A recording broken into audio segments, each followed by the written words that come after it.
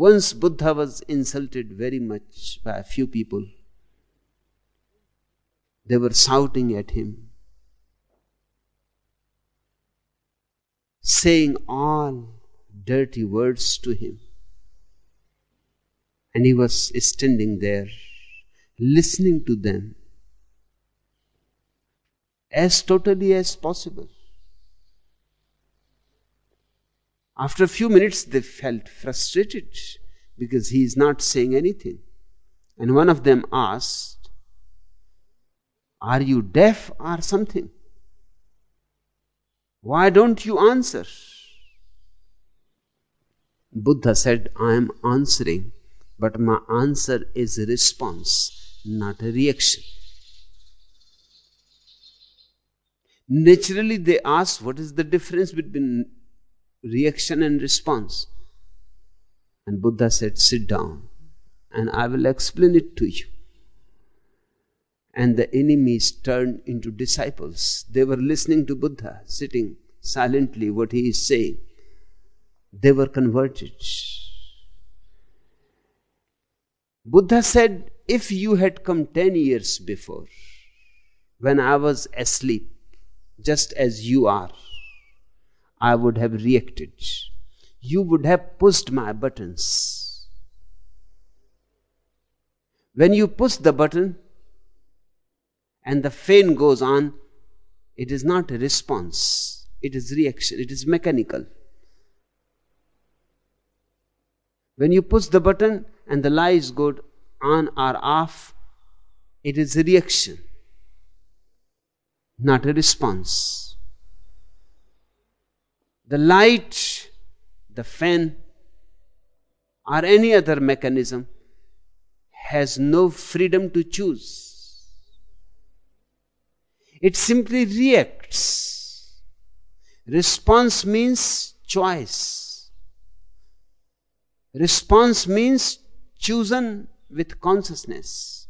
Buddha said 10 years before, if you had said these words to me, I would have cut your heads. I used to carry a sword with me. But now, I am awake. I listened to your words and I felt deep compassion for you. That you are unnecessarily torturing yourself. You cannot make me do something. I am not a machine. Now I am a man. You cannot force anything. I act out of my own choice. Hence it is not reaction. It is action. And action is a response. I see the whole situation, then out of my consciousness, I act. At this moment, I am feeling so compassionate to you, so sorry for you, that I cannot speak the same language that you are speaking to me.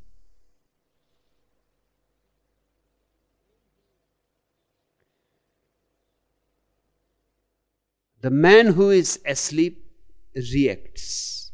He knows nothing of action. And reaction is a binding. It bounds you into new prisons, new chains. Response is out of freedom, hence brings more freedom. Reaction is out of the past. You act according to your memories, built in by your experiences, conditionings. You react not to the present, not in the present. You don't reflect the real situation as it is. You go on interpreting it according to your past experiences. The man who is awake is like a mirror. He reflects that which is the case.